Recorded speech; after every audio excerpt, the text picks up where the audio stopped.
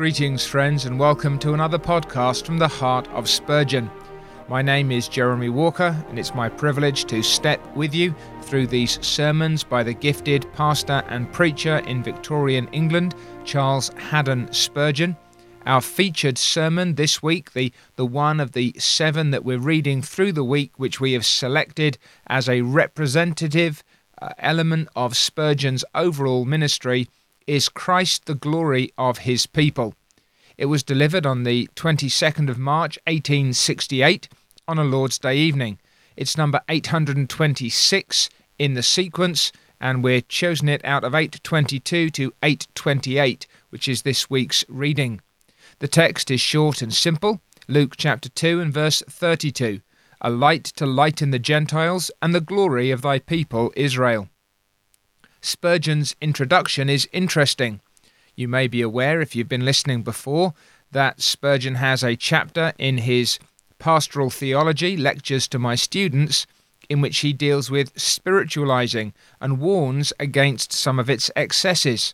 And there are many people, today certainly, and I think in his own day, who would have accused him of spiritualizing his texts, which is why it is striking that he begins this sermon, literally the first sentence, "We must read this passage literally, for so Simeon intended it."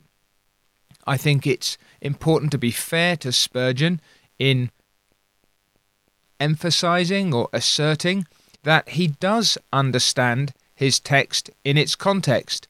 He usually acknowledges this, at least in part, even if he's moving on from that literal sense to use it by way of illustration or application. He's adept at seeing the new covenant implications, we might say, of any particular text. It's the extension or the demonstration of his oft-stated principle that just as from every town and hamlet and village in England a road leads to London, so every text has a road in it that leads to Christ. Now, sometimes I think that road's a little easier to find.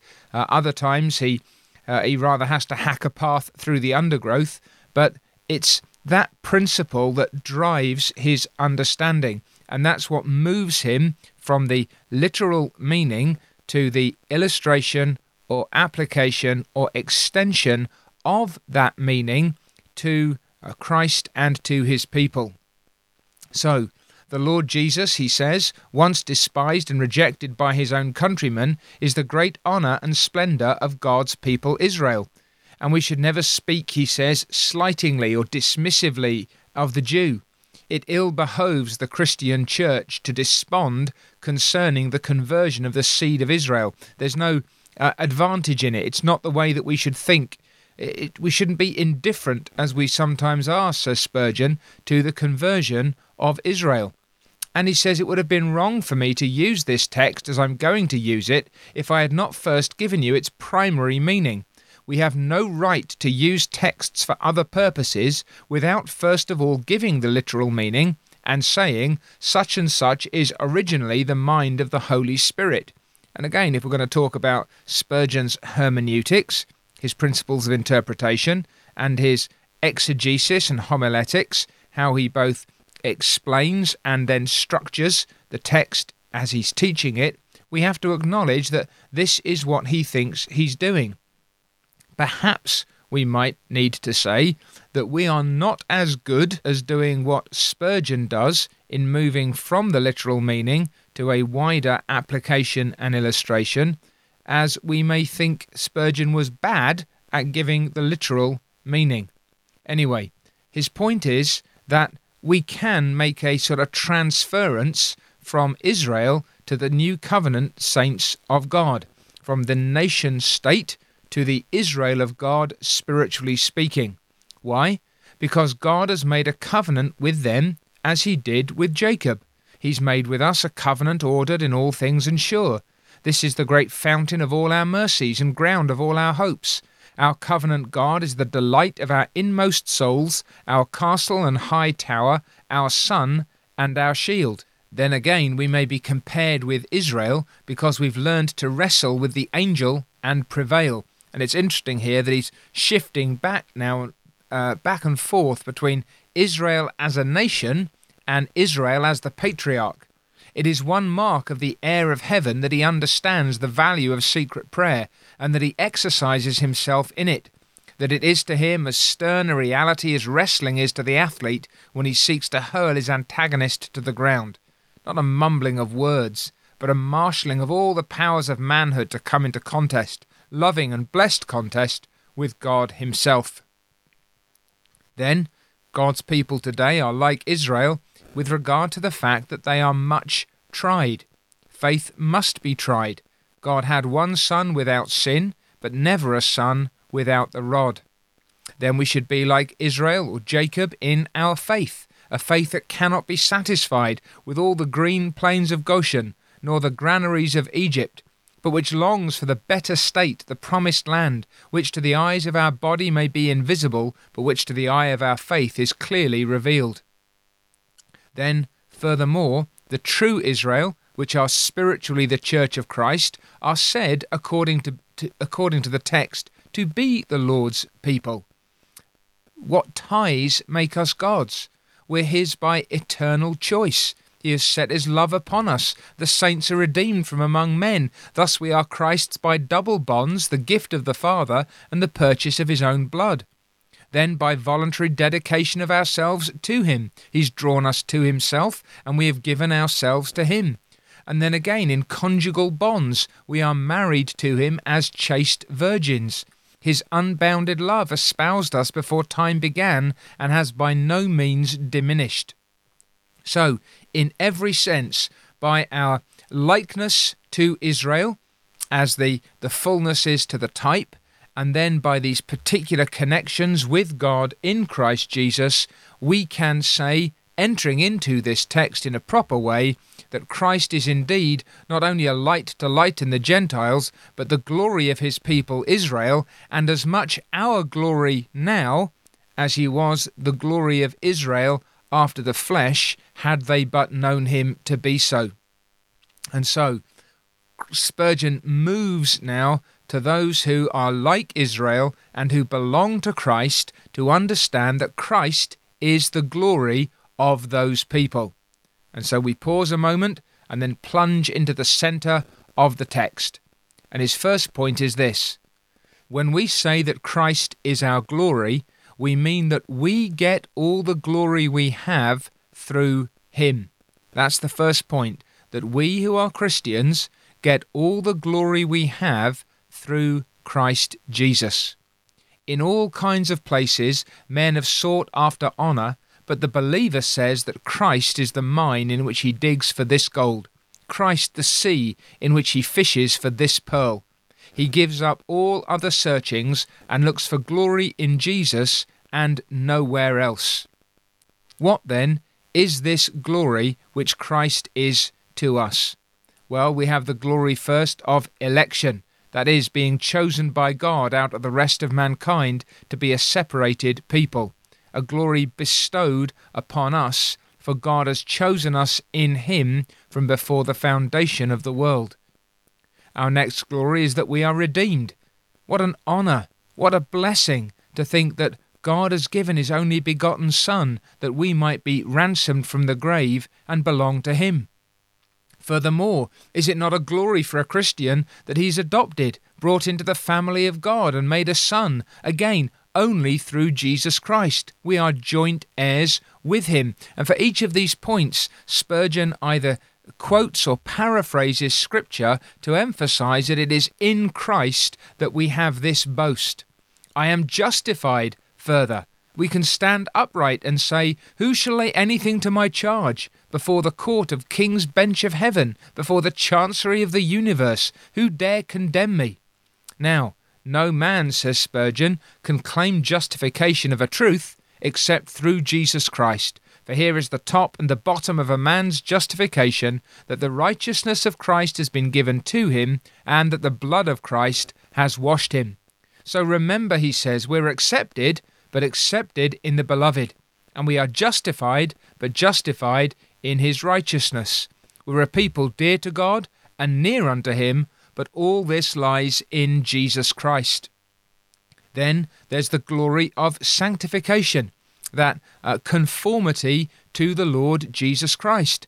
But, says Spurgeon, everything which makes us like Christ first comes from Christ, not the works of the law, not the strivings of the flesh, not the teachings of philosophy, but it is from the water and the blood, from his riven side, which flowed.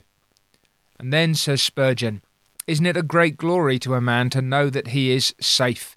And here he's contrasting his distinctive Calvinism with the Arminian teaching of many of his friends. I love our Arminian friends very heartily, he says, but I should not like to be one of them myself, for they have such a precarious salvation that they do not know whether it will ultimately save them or not. For Spurgeon, for me, and for others who believe in the Scriptures in the way that we do, who believe that the Word of God teaches most plainly that all upon whom he has set his love, drawn to him, must remain with him, and that he will keep them to the end, that is a glory for us. It's a delight that has been bestowed upon us. We can trust Christ to save us, not today, not tomorrow, because he's wrought out for us an everlasting salvation. I believe that he will be with me and own my name at the bar of judgment, says Spurgeon. And then your glory and your safety are in Christ and Christ only. So Spurgeon's first point really is to sketch out something of the span of salvation, the process of God's working for the blessing of his people, and emphasizing salvation above all the other blessings we enjoy, and that's quite proper, emphasizes then that there is not a single treasure which a Christian possesses which does not come to him through Christ. He has nothing in which he can glory but what he is sweetly compelled to say of it. I gained this in the market of Calvary. I found this in the mines of a Saviour's suffering. All this came to me through my bleeding, buried, risen, coming Lord, and he shall have the glory of it as long as I live. So you see now how Spurgeon is beginning to develop this implication and application of his text.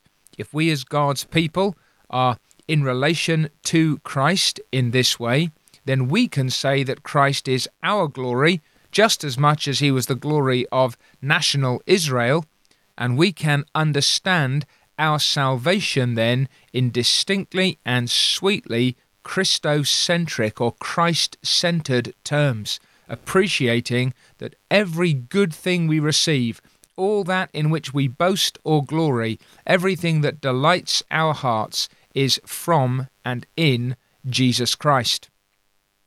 But, says Spurgeon, there's a second meaning to the text, which is this, that we see a glory in Christ which swallows up all other glories as the sun's light conceals the light of the stars.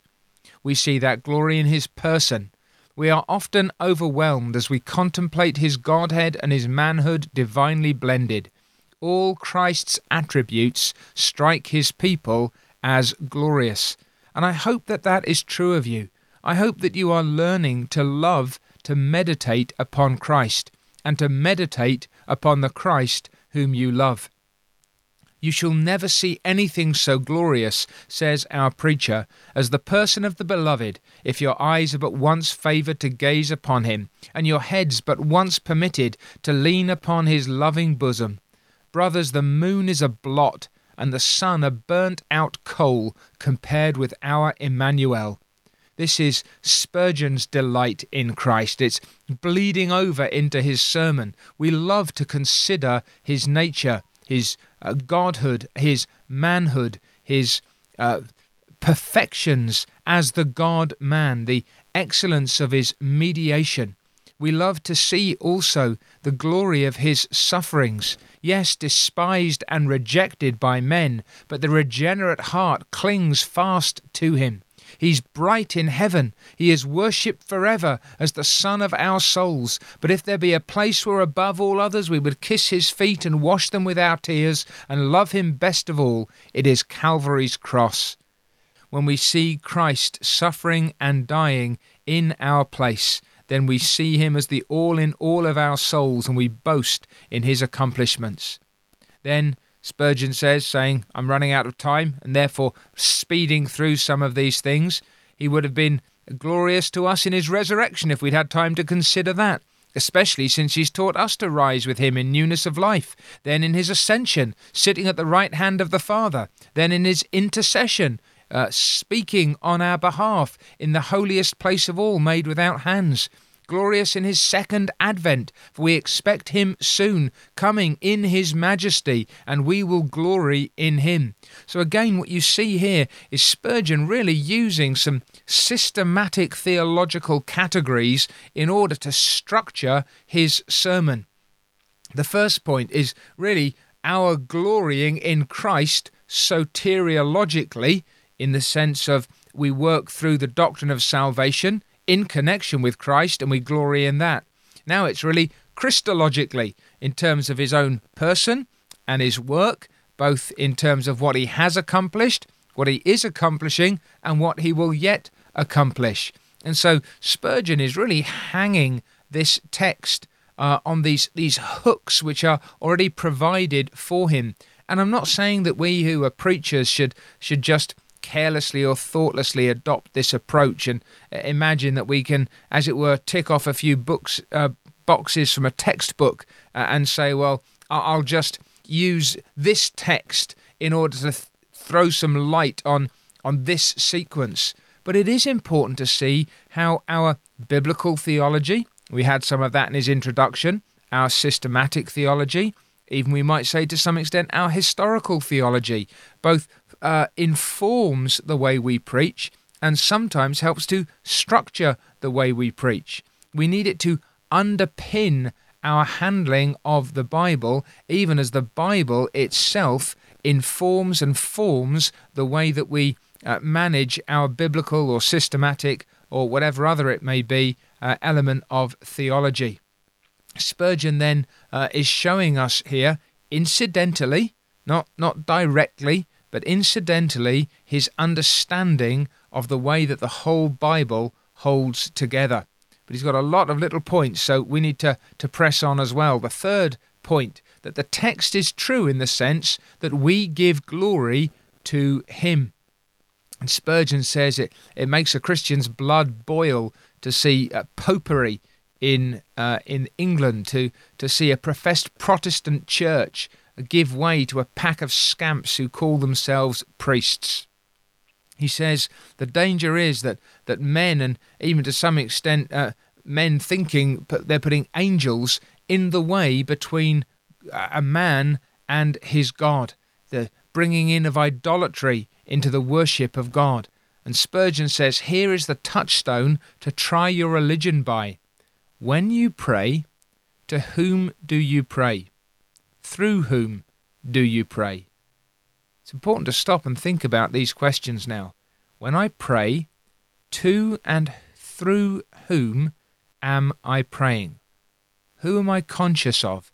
Who am I depending upon in prayer? When you sing, for whom is the song meant? Are you singing for an audience? Are you singing for enjoyment? Or are you singing for Christ? When you preach, to whose honour do you preach? Are you demonstrating your own gifts? Are you indulging your own fancy? Are you playing to the crowd? Or are you preaching that Christ may be magnified? To whom do you intend to do service? When you go out among the poor, when you distribute alms, when you scatter your tracts, when you talk about the gospel, for whom do you do this? Is it because your conscience is uneasy? Do you like the applause or appreciation of the people who may be watching, other believers or even the world, thinking you're a good people? As the Lord lives, says Spurgeon, if you do it for yourself, or for any besides the Lord Jesus, you do not know what the vitality of godliness is, for Christ and Christ only must be the grand object of the Christian. The promotion of his glory must be that for which he is willing to live, and for which, if needs be, he would be prepared to die. So, down with your fine music and your pomp and your robes and your garments and all your ceremonials, but up, up, up with the doctrine of the naked cross and the expiring Saviour. Let the voice ring throughout the whole world, look unto me and live, Spurgeon's conversion text. There is life in a look at the crucified one. There is life in simple confidence in him, but there is life nowhere else.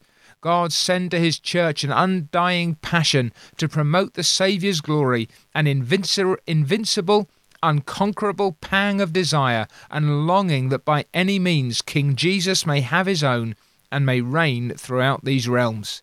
So Spurgeon is pressing this home. If Christ is our glory, then not only do we get all the glory we have through him, not only do we see glory in him, but we actively give glory to him, and all our service, our worship distinctly, and everything else that we do ought to be done with an eye to the honour of Jesus Christ. And then from Jesus is reflected all the glory which is put upon his people. Whatever glory we may have, and we have much, he says, in the eyes of angels, much in the eyes of discerning men, it is always a reflection of the Saviour's glory. Everything that we possess and enjoy, says Spurgeon, really comes to us in connection with Jesus Christ. It's interesting, he says now, if you take down some of the old books of the Puritans and others, I know which you will love the best if you love Christ. Why? Those that talk of him. And when you get into the middle of the chapter where some holy man of God is extolling him, then you say, he being dead yet speaks, and speaks just that to which my ear would listen. I hope you know what that's like. You read so many books today that really some of them have nothing much to do with Christ, or they come at him tangentially. Some of them have a lot about him, but there are very few that are full of him. And ever so often you'll find, perhaps in some of these old texts, you'll find a book that will make you say, now this is full of Christ. It's all about him, and it's delighted with him, and it sets him forth in ways that thrill my soul. And Spurgeon says, I know those books. I know which ones you're talking about. They're the ones that lift up our hearts. He says then, if you make anything to be your glory except Christ, God will prepare a worm to eat the root of it, for he will have you, and if you are his, he will have you chaste to himself, that is, pure for himself, and you never shall have anything to glory but in Christ. This, then, is the Christian's great desire, says our preacher, that he may win Christ, and this it is which gives glory to him and makes him esteemed of God, to have lived with an unselfish passion for Jesus gleaming in his breast, to have lived with so heavenly a brightness shining from his brow and glittering through his entire life. And now he moves on again. Fifth point. The text may be read in this sense. Christ is the glory of his people, that is, they expect glory when he comes. It does not now appear what we shall be, but we know that when he shall appear, we shall be like him. Our glory, he says, is laid up. We're not yet wearing our Sunday best. All this is but the weekday garb, very dusty and commonplace, and with the many, the poor body is getting very worn out too. But what will come when Jesus returns and we are raised up with him in glory? He says we can't even begin to speak about that, for we should never leave off at all if we began to talk about that glory, the glory of perfection, the glory of being delivered from sin, the glory of conquest, having trodden Satan under our feet, the glory of eternal rest, the glory of infinite security, the glory of being like Christ, the glory of being in the light and brightness of God, standing like Milton's angel in the sun itself. If you want to know what heaven is, you can spell it in 5 letters, and when you put the 5 letters together, they sound like this: Jesus. That is heaven. And so Spurgeon's taken you really from the root of salvation through the experience of salvation, pointed you to the Saviour himself, emphasized how we give glory to him, emphasized how in connection with him we receive all this blessing and honour, and pointing forwards to the anticipated glory with Christ at his return. So you've got this wonderful sweep across spiritual history and experience, all of it in connection with Jesus Christ. And so far as it goes, even to this point, it's wonderful to see how Spurgeon preaches these things in connection with the Lord Jesus, It's not just that Christ is somewhere in the background. It is not either that these things are seen in separation or distinction from the person and work of Jesus Christ. But Spurgeon shows how everything plugs into him and flows out of him and exists in connection to him in our experience as God's people. And so as he brings this to a close, he wants us to grasp the practical drift of the subject. So here are his applications, and they're reasonably brief but pointed. First of all, a word of warning to those of you who seek your glory anywhere else, because as surely as you do so, even if you meet with honour for a time, you will have to lose it.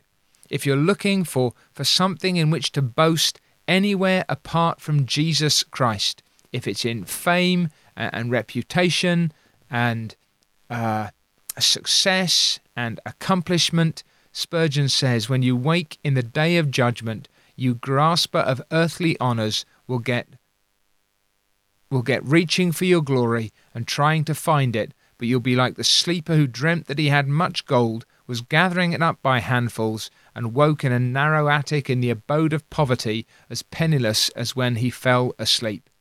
If you are going to have some kind of security, if you are going to enjoy some kind of certainty, then you're going to need to find it all and only in the Lord Jesus Christ. Do but put your treasures into Christ, he says, and they are all safe. And so that word of warning gives way to a word of rebuke. How often have I heard the complaint from Christian people, "Sir, our minister is a talented man, on the whole a sound man doctrinally, and he preaches to us a great deal about the gospel. But oh, we wish he would preach the gospel, not preach about it, but preach the thing itself. Oh, that he would preach Christ." And again, we're back with that point, aren't we? Preaching around Christ and not preaching Christ himself. The best sermons are the sermons which are fullest of Christ. A sermon without Christ, it's an awful, a horrible thing. It's an empty well. It's a cloud without rain. It's a tree twice dead, plucked by the roots. An abominable thing to give men stones for bread and scorpions for eggs, and yet they do so who preach not Jesus. And he goes on to complain about this being like a loaf of bread without flour. Brothers, he says, let us, if we cannot blow the silver trumpet, at least blow the ram's horn, but let the blast always be Christ, Christ, Christ. What he means is you may not have phenomenal eloquence, you may not be the most gifted of ministers, but even if you don't have the silver trumpet, if you're a sort of more rough and ready character, at least let the blast from either instrument be Christ and Christ only. Always let us make the walls ring with the dear name of the exalted Saviour, and let us tell men that there is salvation in no other, but that there is salvation and life for them in Jesus. Life for them now, life for every soul that looks to Jesus, depending alone in him. And then he wants us to understand that some of us are loving Jesus, but we are ashamed to say so.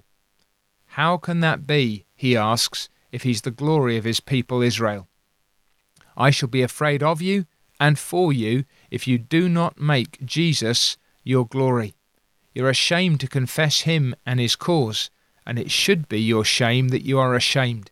You ought to be openly, honestly, and transparently a child of God. He says, don't put off testifying of Christ. Don't put off declaring yourself a child of God. Don't put off baptism as a declaration of your identity in and with Christ, in his death, in his burial, in his resurrection. Don't put off openly acknowledging yourself as one of his people. He says, come to the elders of the church if you belong to Jesus Christ. If you do not, don't profess, though, to be what you're not. Mind you do not come forward and say you are Christ's if you are not. He's got this tension almost. If you're Christ's, show it, prove it, state it, declare it. But if you're not, then come to him, because he's to be had for the asking. Don't pretend that he's yours, but seek him, and he will be found of you. Go not to your rest tonight till you've said, Lord, you are the glory of your people. Be my glory. Give me yourself. help me to trust you. And after you've done that, then avow him, testify of him, and God bless you for his own name's sake. It's a very sweet sermon. It's in some ways very typical of Spurgeon, and I hope that it's been a blessing to you. Do join us again, God willing, next week for Sermon 830. The sermon title is Grey Hairs, and it may not be the sermon that you might have guessed it would be with that title. We're reading next week from Sermon 829 to 835 if you want to join us in the daily reading. If you're just doing the weekly reading, then you might want to sign up for the podcast newsletter at mediagratii.org/podcasts, where you'll get a little introduction to the sermon and a link to the sermon text itself, or you can follow us on Twitter at Reading Spurgeon. But do, if you want to, let others know about the podcast and the reading scheme, and God willing, I will see you, or at least be with you in some way or other next time when we can look at this sermon on grey hairs and learn again more of what it means to follow Jesus Christ. Thank you for listening, and I look forward to being with you again. God bless.